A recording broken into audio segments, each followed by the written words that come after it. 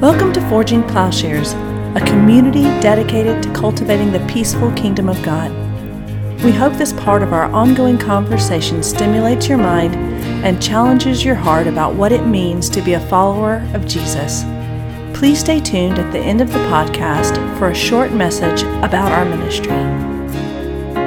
And maybe we're disappointed in Paul. And I know there's a bit of that in some quarters. Why didn't Paul just outlaw it? Why didn't he just say, this is no more? And I guess my point here is that what is the primary pivotal point of change? And I think it is, Matt, in the issue you brought up formerly, in unity, in koinonia, in this new fellowship or family, in the new understanding of what it means to be human. And so the unspoken thing here, and it's there when Paul says, charge to me whatever is owed to Onesimus. He's imitating Christ, but specifically Christ taking up the cross. He's essentially saying, take me, not him, I think. And that is the Christian understanding. Do you think that charge me, do you think that the issue at stake here is some sort of, what do you think is the crime that was committed? I'd like to hear...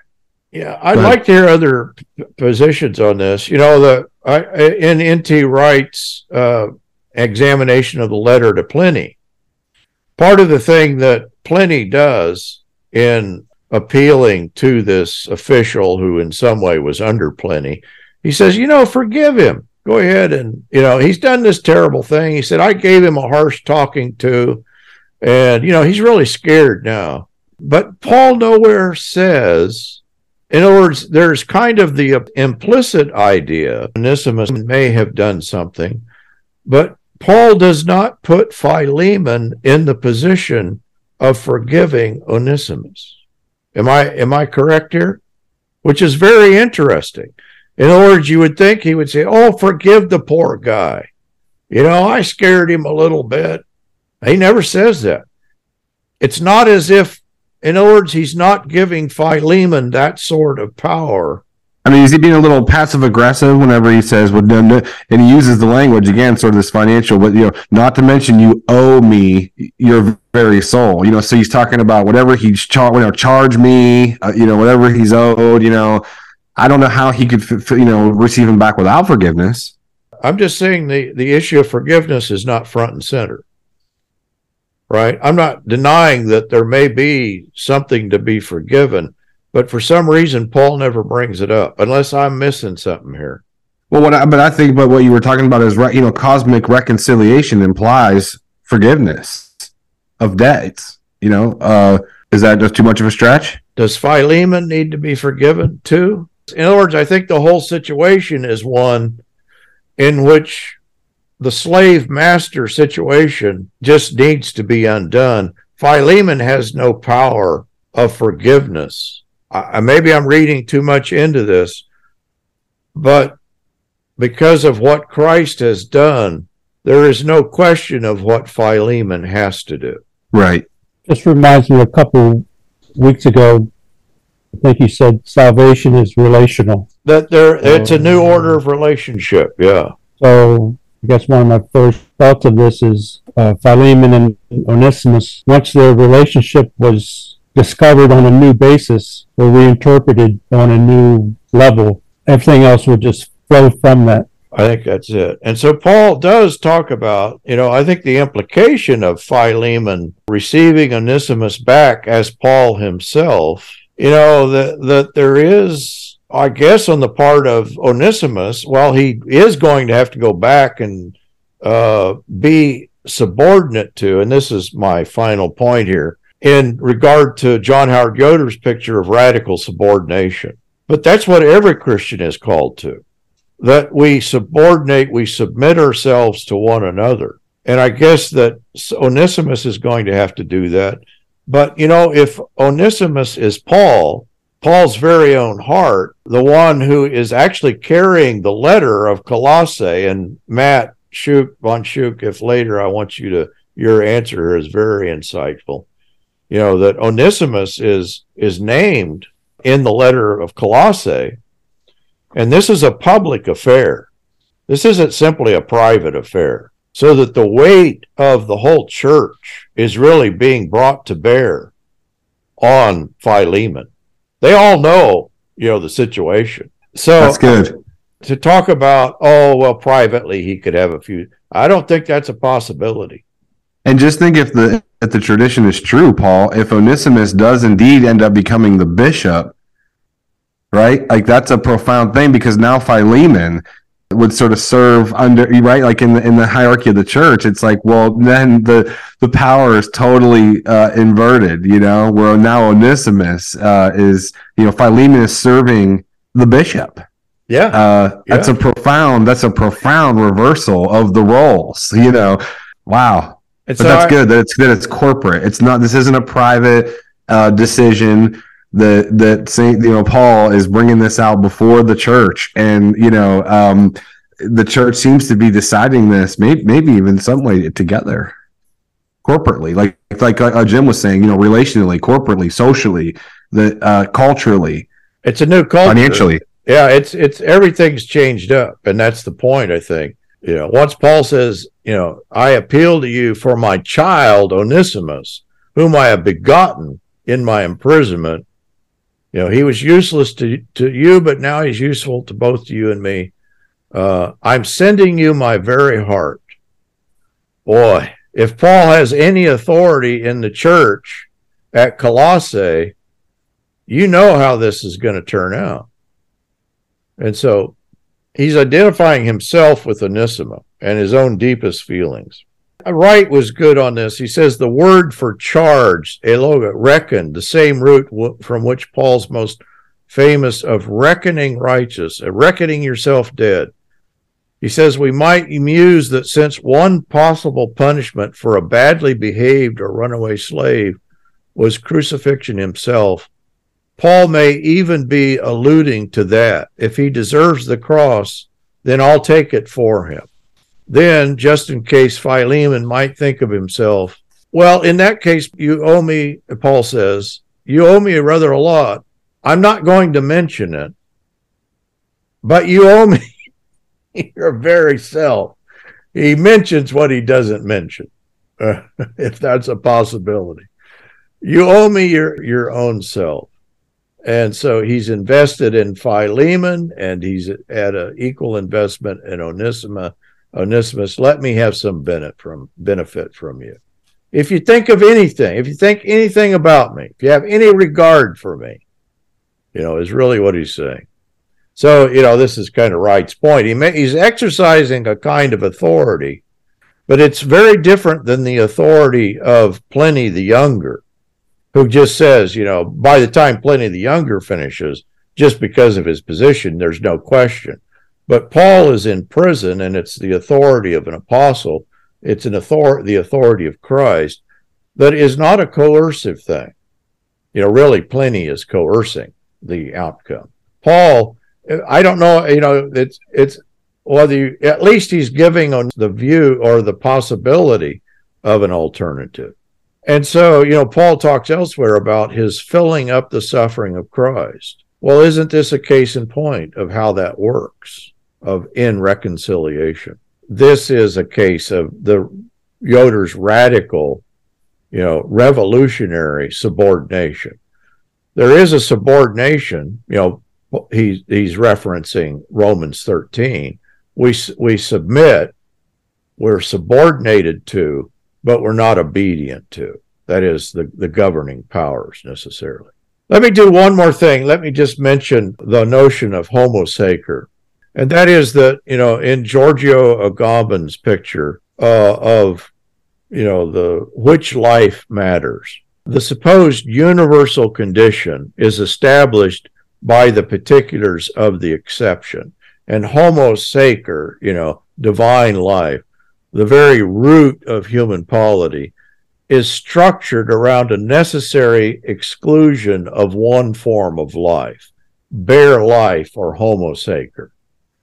And he's thinking here, of Aristotle, but it is the idea where bare life is structured and ordered. That is, you structure life, and then it becomes something more than Homo Sacer. It becomes the good life. And so a slave, by definition, is Homo Sacer. He did not merit the protection of the city. And so the power of the state or sovereign power establishes itself through the power of exclusion. Homo Sacer, the power to strip someone of their legal status and in which they fall outside the political community, and then they're continually and unconditionally exposed to the potential of being killed. Of course, we're talking about Christ here, but we're also talking about slavery as an institution. And this power of death, deciding who's outside the city, well, that establishes the life of the city. This describes who killed Christ. Let this man die that the nation might be preserved, that the nation might be saved. He dies outside the city, beyond law. There really is no law that applies to the slave or to Christ, even beyond religion, and he's reduced to Homo Sacer, to just bear life on the cross. And so Christ, as the exception, exposes the basis upon which inclusion and universality are constructed. I believe Onesimus is the record of one who stands where Christ stood. Here is Homo Sacer. Here's someone who is, not fully human. And yet in the new world order, which Christ established, the whole system, what we're seeing in this letter, the whole thing is coming to his aid and affirming his humanity, a world that did not exist before Christ brought it into existence. And so the point of the gospel is that the universal is not to be had apart from the particular. I did a blog a while back when everybody was talking about Black Lives Matter. Oh no, we can't, it's everybody's life. It sounded a lot like Agamben's point. That is the most pertinent particular. It may have been Black lives. At one time, it was Christ. Well, he was lynched outside the city. And so in John Milbank's description, Christ as Homo Sacer is the exception beyond exception. He undoes this entire notion of Homo Sacer. In Niebuhr, this is the debate between Richard Niebuhr, the picture of somebody like Yoder, or that Niebuhr is arguing for the universality of the gospel. And of course, in arguing for the universality of the gospel, what he's missing, the idea of these eternal truths, he overlooks in his what is called Christian realism, the particular. That is, in the case of the in the period of Richard Niebuhr, in which people are still being lynched, people are not seeing the case of black lynching. Here is an example, a modern example of Homo Sacer, and really, the whole notion of blue lives matter, it's sort of the equivalent. Well, of course, in Rome, what they would say, it's not just Jesus' life matters. Pharisee lives matter. Roman lives matter. Roman soldier lives matter. Well, yeah, that may be true, but of course, in saying that, what you're doing, you're ignoring the Homo Sacer, the exception to the rule. And so that's the picture here, that we've got to embrace the particular together with the universal. And for some reason, just thinking about this, it made me think of Martin Luther King Jr.'s letter from Birmingham jail, and that's kind of what I framed part of this around. But in order for both parties to participate in reconciliation, they both have to see the value in doing so. Although letter from Birmingham jail is mainly a defense of Dr. King's nonviolent tactics and an appeal to those Christian ministers who were calling for a halt to the nonviolent protests that were driving the civil rights movements, rather than strictly an appeal to reconciliation, there's no denying that the language of reconciliation is how he frames his letter. In his opening statements, Dr. King appeals to the white ministerial community by recognizing their sincerity and their goodwill in language that is similar to Philemon's epistle. And I didn't mention it, but I'm sure y'all all know, he was responding to a letter that they had published several weeks previously calling for an end to the demonstrations. But he started off a letter from Birmingham jail by saying, "But since I feel that you are men of genuine goodwill and your criticisms are sincerely set forth, I would like to answer your statement in what I hope will be patient and reasonable terms. Paul recognizes the best in Philemon by stating he hears of his faith and love. I always thank my God when I mention you in my prayers because I hear of your love and faith towards the Lord Jesus and for all the saints." These two examples demonstrate how important it is to see the opposing side not as an other, but as a human being, even when you feel that they are in the wrong through the deception of culture or even just in being deceived. The rest seems to rely primarily on humility. There is more than this, but without humility, it is impossible to forgive, which is the releasing the other party from debt, or repent, which is changing your attitude and behavior. In many situations, this will be required from both sides, as even in situations where there is massive injustice on one side, the response to that injustice may require the same process to lead to reconciliation. Think of Philemon and Onesimus. Although the slavery of Onesimus is what we focus on, it seems that there might have been some issue, perhaps theft, that Paul alludes to, and that there might be a debt to forgive. Even if the offended or offending party won't respond to your attempts at reconciliation, the change in heart you must necessarily undergo would seem to be something that would increase peace generally for all who encountered you. Yeah, I really like the comparison there.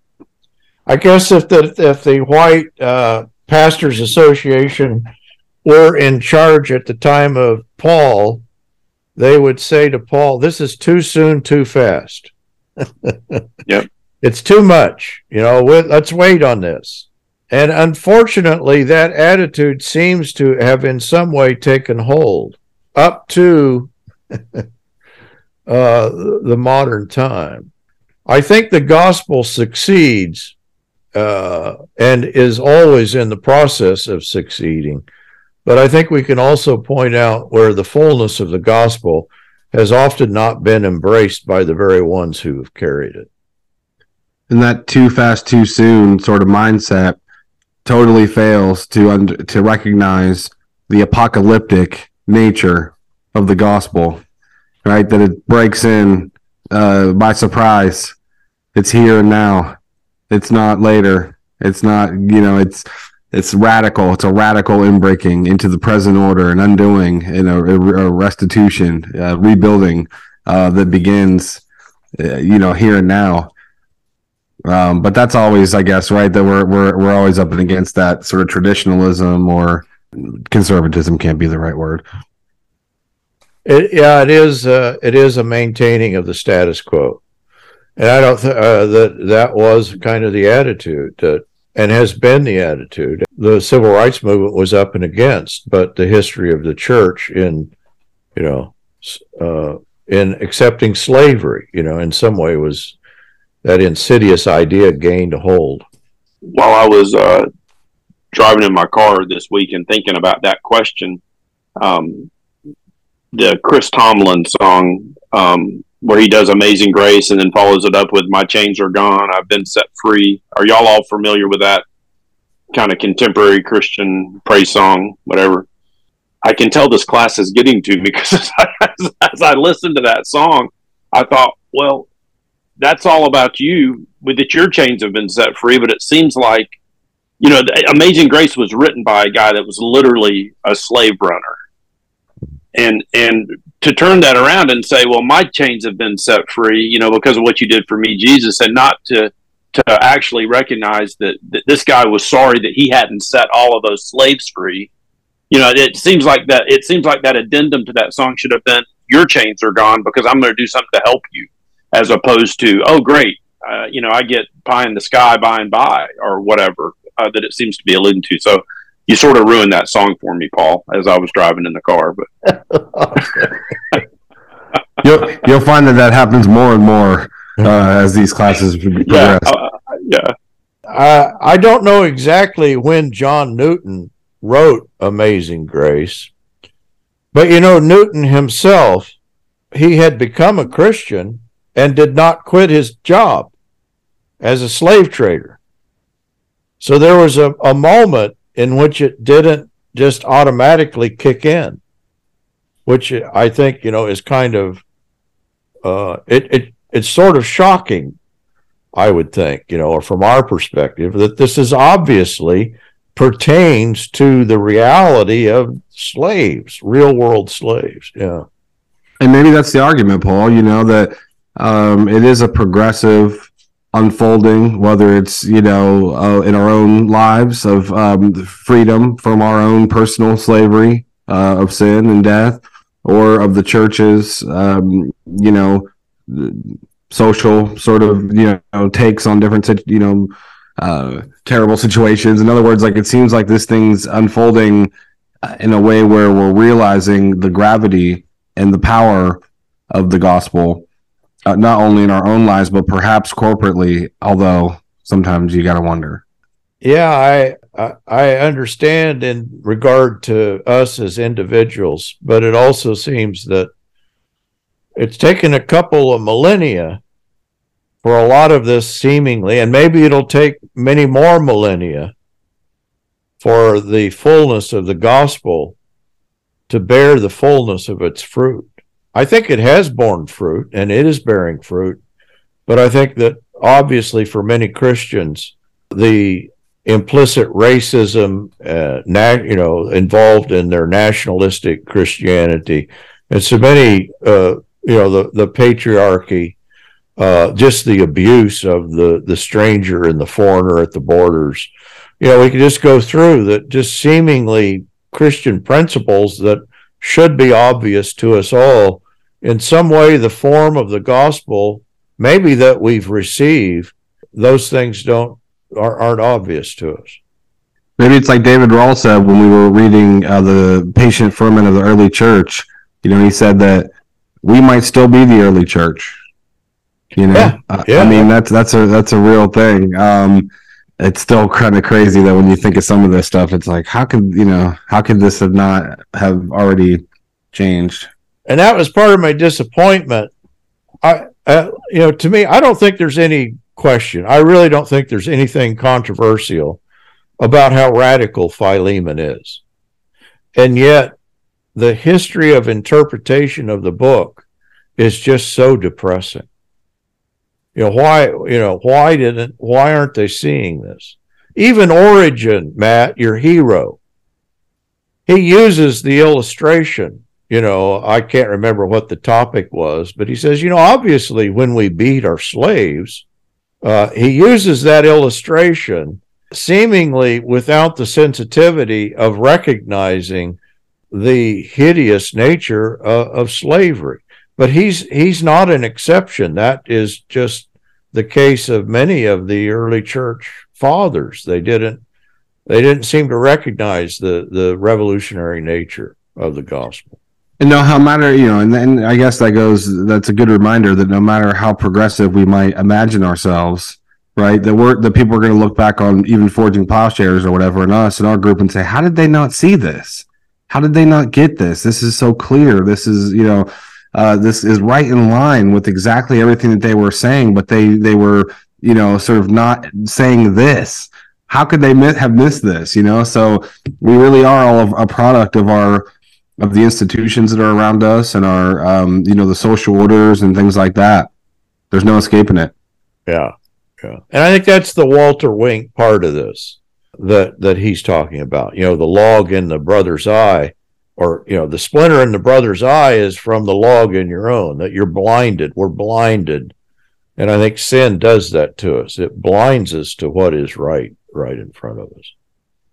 The first question, as you read Paul's letter to Philemon, consider the ways that Paul encourages Philemon to sacrifice his own cultural interests. What is Paul undoing? Paul is undoing the grounding of hierarchy in anything other than Christ. In particular, as it pertains to Philemon and Onesimus, Paul is undoing a relationship grounded in law and economic rights. Under these legal and economic standards, Philemon owned a property interest in the person of Onesimus.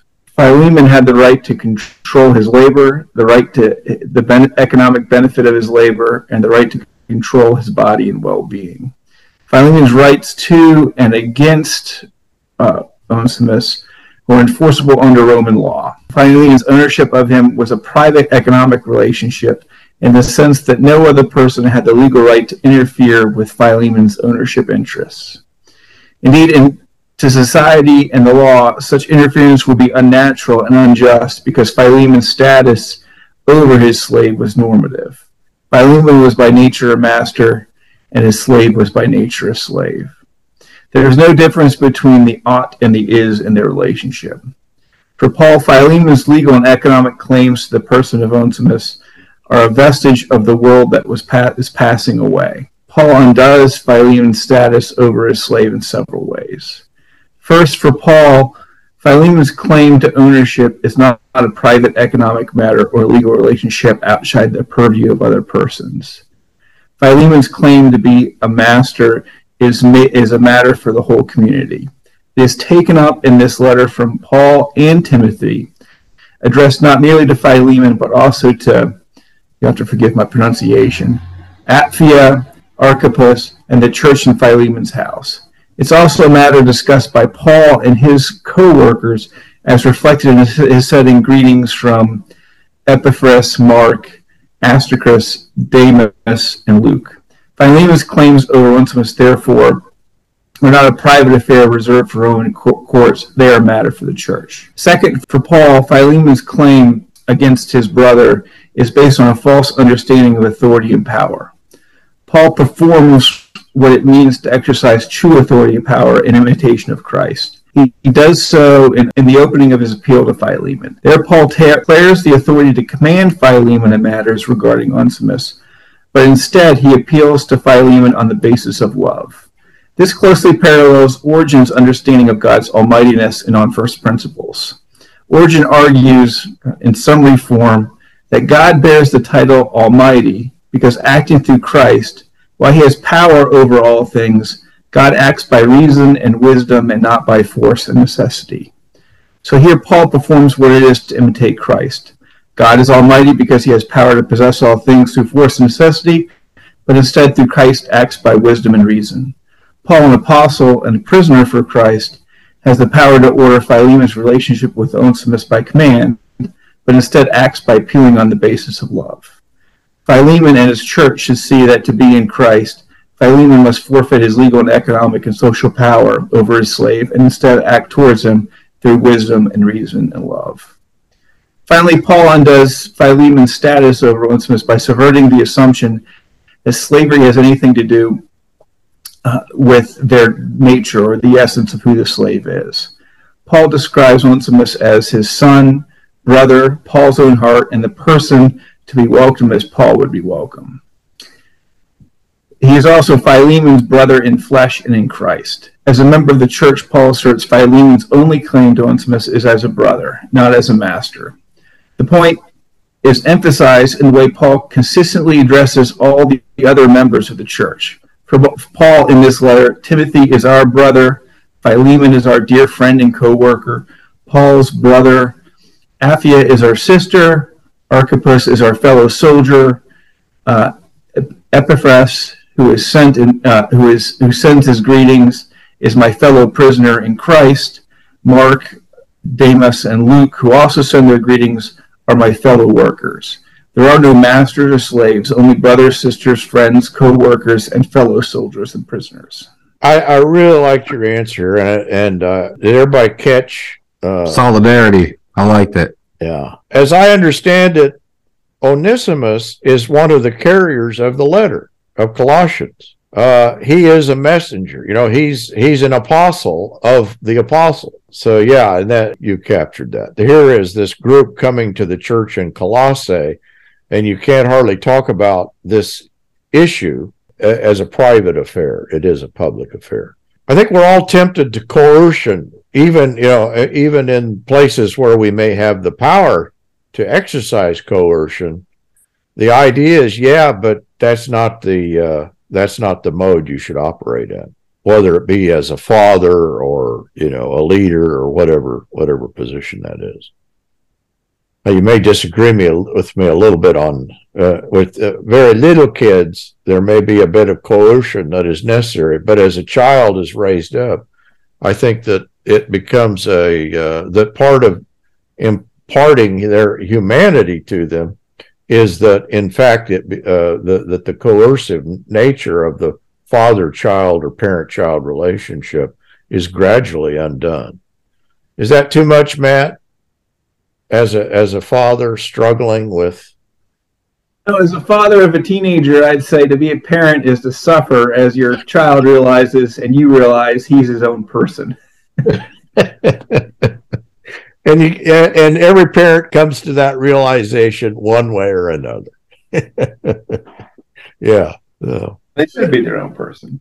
Okay, I just broke Paul's appeal to Philemon into a model or a structure to look over as a reference. First of all, he expressed a general thankfulness and appreciation to Philemon, and he pointed out some common ground that they both share. And then he reduced it to a specific instance, how he appreciated other persons. And then he brought in the idea that he's not referring to rights and law and obligations and promises and the legal facet of his appeal, but he skipped right over to the basis or foundation of love. And again, he spirals around and he lets go of any authority or coercion or power or leverage and returned again to a positive focus or an outcome. So he seems like to repeating, he's stepping back and forth, saying out of legalism into a relational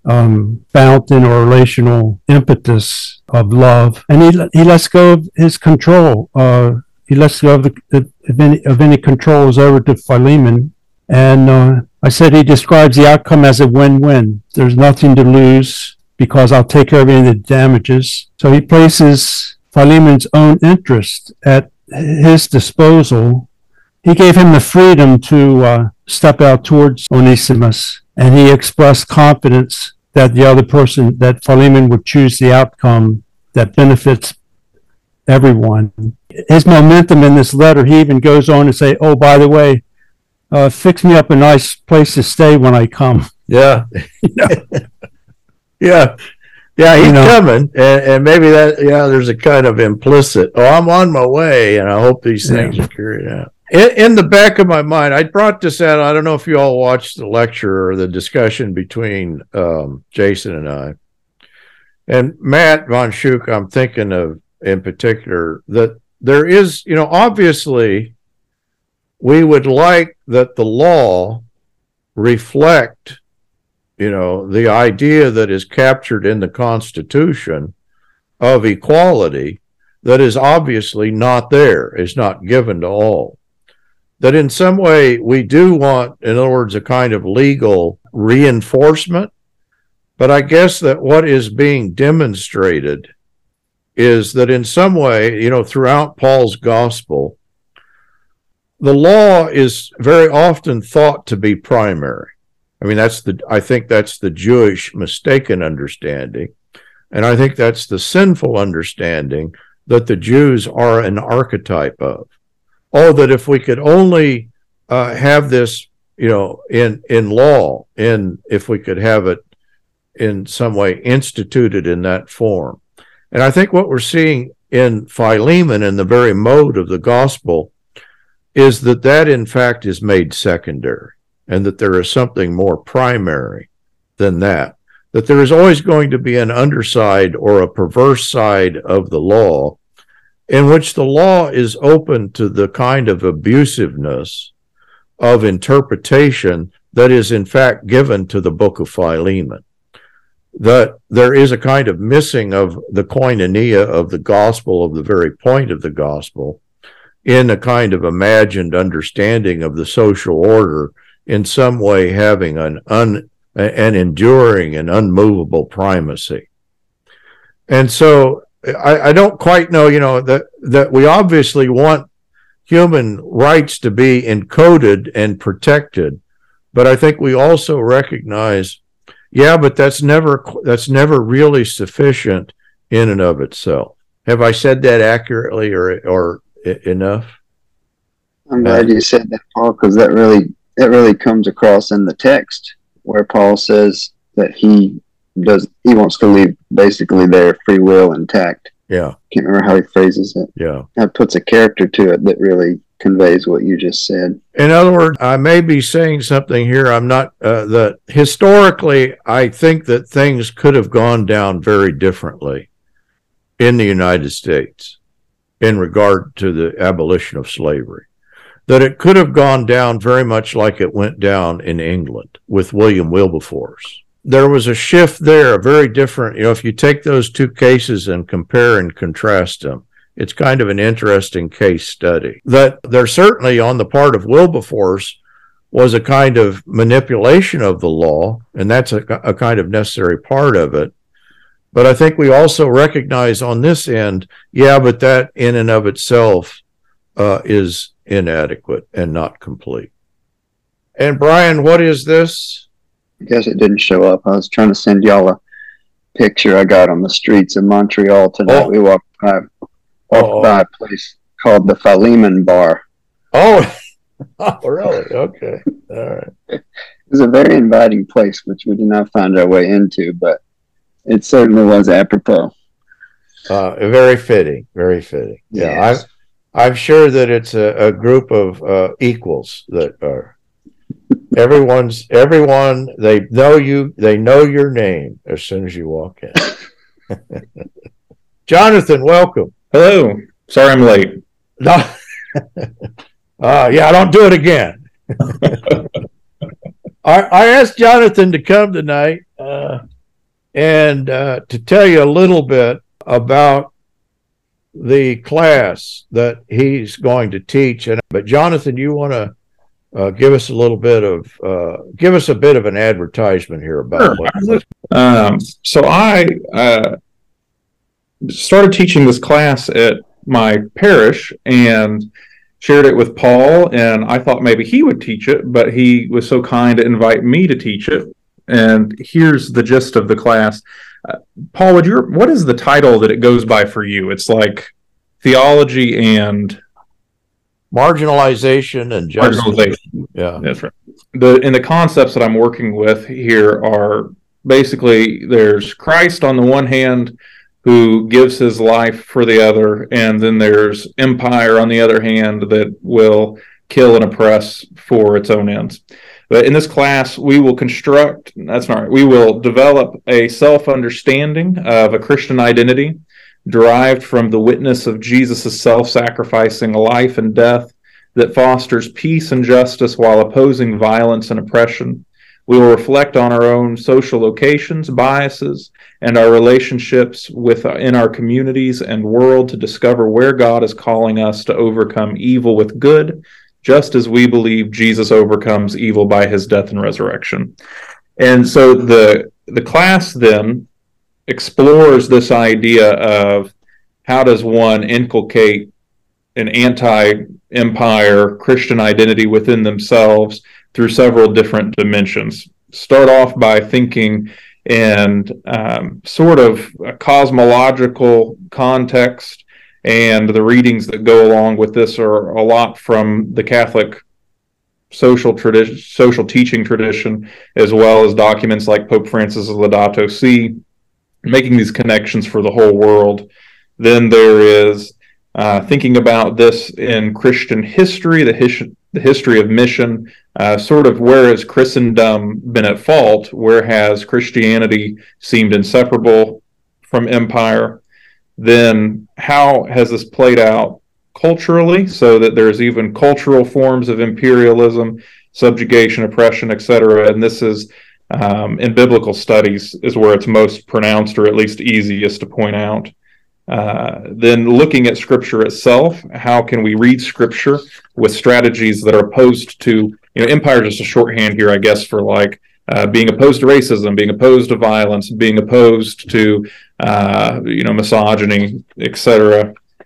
And then, so readings from both the Old Testament and the New Testament, thinking theologically, how should everybody open themselves up to the theological task, and sort of broadly conceived along the lines, even I think this is Karl Barth, who says it's not just that theology is God talk, but creating a space that allows God to talk to us or into our world, into our lives. And then wrapping up, what sort of solutions? Well, if we're inculcating a Christian identity within our own lives, or developing a self-understanding of the Christian identity that's going to deal with spirituality. So how do we stand in solidarity with other spiritualities? What is that even about?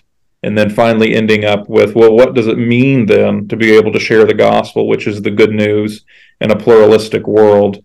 In which the gospel is still actually good news. And that's so, in other words, the class goes through several strategies of thinking about what does it mean to be a Christian, and then how do we be a Christian in the world in such a way that combats marginalization and injustice. That's what I got. Where do I sign up? Talk to Paul. I'm going to sign up too. I'd like to take the class. As we're concluding this class discussing Philemon, this is kind of a making practical and expanding upon similar sorts of topics. Paul, you're going to join as a student? Is that right? That would be fantastic. If I can, if Jonathan will permit me. Huh? I think as an interlocutor. Okay, yeah. No. Isn't that what everybody is? It's just, yes, an interlocutor. Okay. We'll all be your interlocutors, yes. You're messing with the hierarchy. Yeah, exactly. How can you oppressively teach a class on anti-imperialism? All right, next week is everybody's doing their project. Jonathan, you're doing a description of the group you're going to start at the hospital there on nonviolence. Yeah, I've started working on a couple of different aspects of it, and I've got our chaplain really interested in it. I think it'll probably go a couple of different directions, but I ordered 8 or 9 copies of Wendell Berry's Blessed Are the Peacemakers. I don't know if you've ever read that little book, but it's a wonderful little book, and you can read it in a half hour. And I thought that'd be a good place to start our kind of small group discussion about that, because there's some folks that are not anywhere near as far down this road as I've come just from listening to your sermons and reading your blog for the last year or two. And I thought that'd be a good introduction just to get some conversation started. Great. You give us some idea of what that looks like. I don't know specifically yet, although I was thinking about, all I do all day long is I feel like deal with people who are in disputes. So I didn't want to be a family law lawyer, so I became an estate planner, and it turns out instead of dealing with spouses in fights, I just deal with siblings in fights all the time. So I want to just think about and address, in the context of, of family planning in that way, what a reconciliatory practice would look like. Okay. All right. I'll look forward to hearing the fullness of your projects next week, and we'll just devote next week to that and any other questions that you might have over the material.